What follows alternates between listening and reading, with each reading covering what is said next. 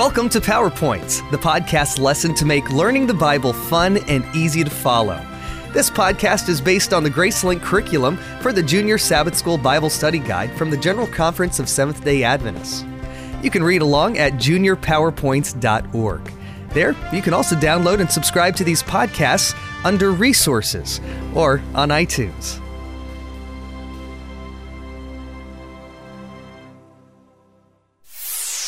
Being a blessing.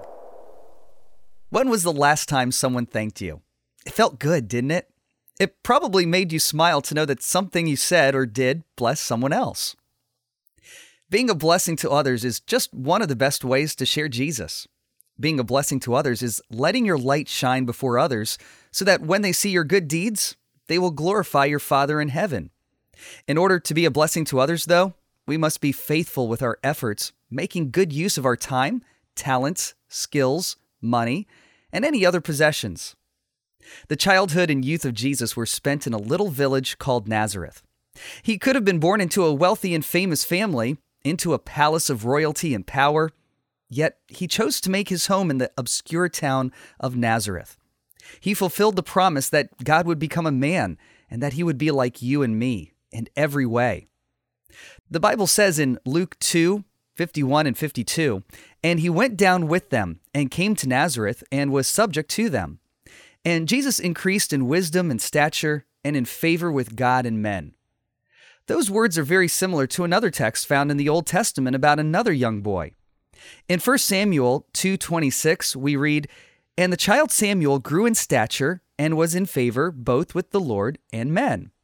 Isn't it interesting that the Bible would say the same thing about two young men? There's more, though.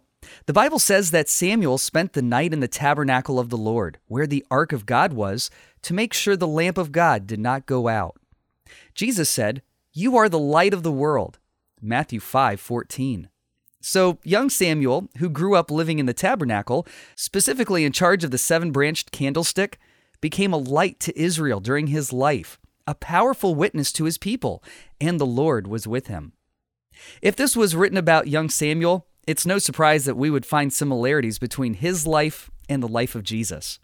Even at a young age, Samuel's life of ministry blessed others. Similarly, Jesus' life of ministry, even at a young age, blessed others. Have you ever wondered what Jesus was like as a boy? Remember, the Bible says that he was subject to his parents and increased in wisdom and stature, as well as favor with God and men. Luke chapter 2, verses 51 and 52. While Jesus was a child, he thought, acted, and spoke as a child. Yet he lived in harmony with God. Although he was tempted and his character was tested, yet Jesus resisted temptation and was without sin. Through the guidance of his parents, Jesus learned to observe nature and comprehend the object lessons for life. He read the scriptures and understood their deeper meaning, astonishing those who heard him even when he was yet a child. Jesus' parents depended upon their daily work for their livelihood, so he was accustomed to hard work, self-denial, and privation. While living in his parents' humble home, he faithfully and patiently helped them by sharing in the daily responsibilities of life. He was a loving, respectful, and obedient son who willingly served others.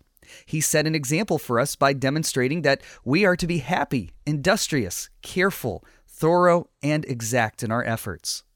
Like Jesus, we are to manage wisely our time, money, talents, and skills. Jesus showed himself capable of sympathizing with anyone.